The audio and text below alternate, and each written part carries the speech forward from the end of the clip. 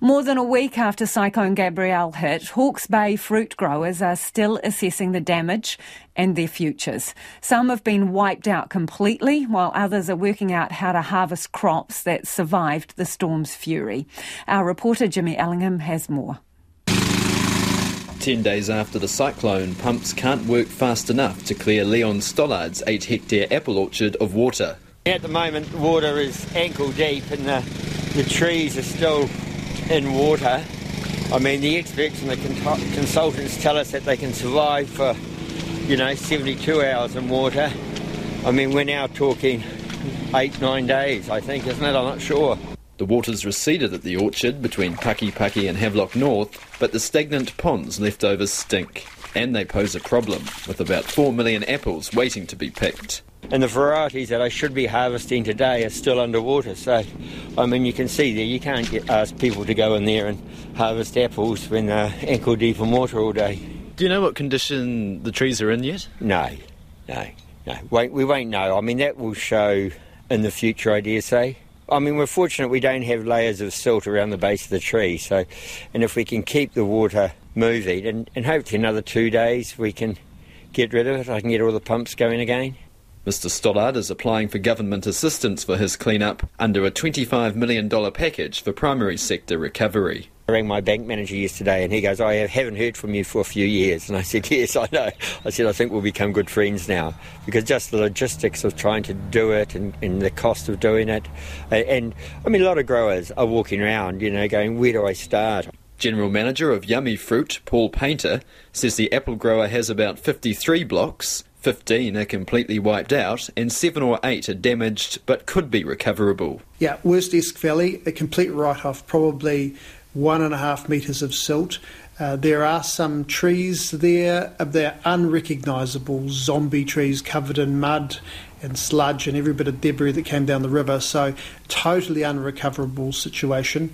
The cyclone will cost the company millions. It's an inverse lottery win, and the problem with if you lose an orchard, the big challenge for us and for people worse affected is you lose your crop for this year, then you lose your trees, and it's possible you also lose your soil with too much silt on it and inability to remove it. So if you lose your trees, you'll lose your income for this year and for next year and for the year after that and for the year after that. It's probably a 7-year workout to get into production again. And for undamaged apples, Yummy Fruit has other problems to work around. Royal Gala is our number one export variety. It's ready now. We've got the silt in the orchards. We've somehow got to get into shape and get that fruit off the trees. How are you going to do that? Don't know. Even when you scrape the silt out, there's still a whole lot of it there, and it's had sewage and dead animals and compost and fertiliser and everything in the rural environment in it. So I don't even want to get it on the bottom of the bins. So we're thinking about maybe putting the bins on pallets. Mr Painter would like to see government help extend to a wage subsidy for 4 weeks to give the industry confidence. Riverside Cherries owner Gerard van Beek and his staff are looking after 7 hectares of cherry trees. We're working now with 14 staff just to save them.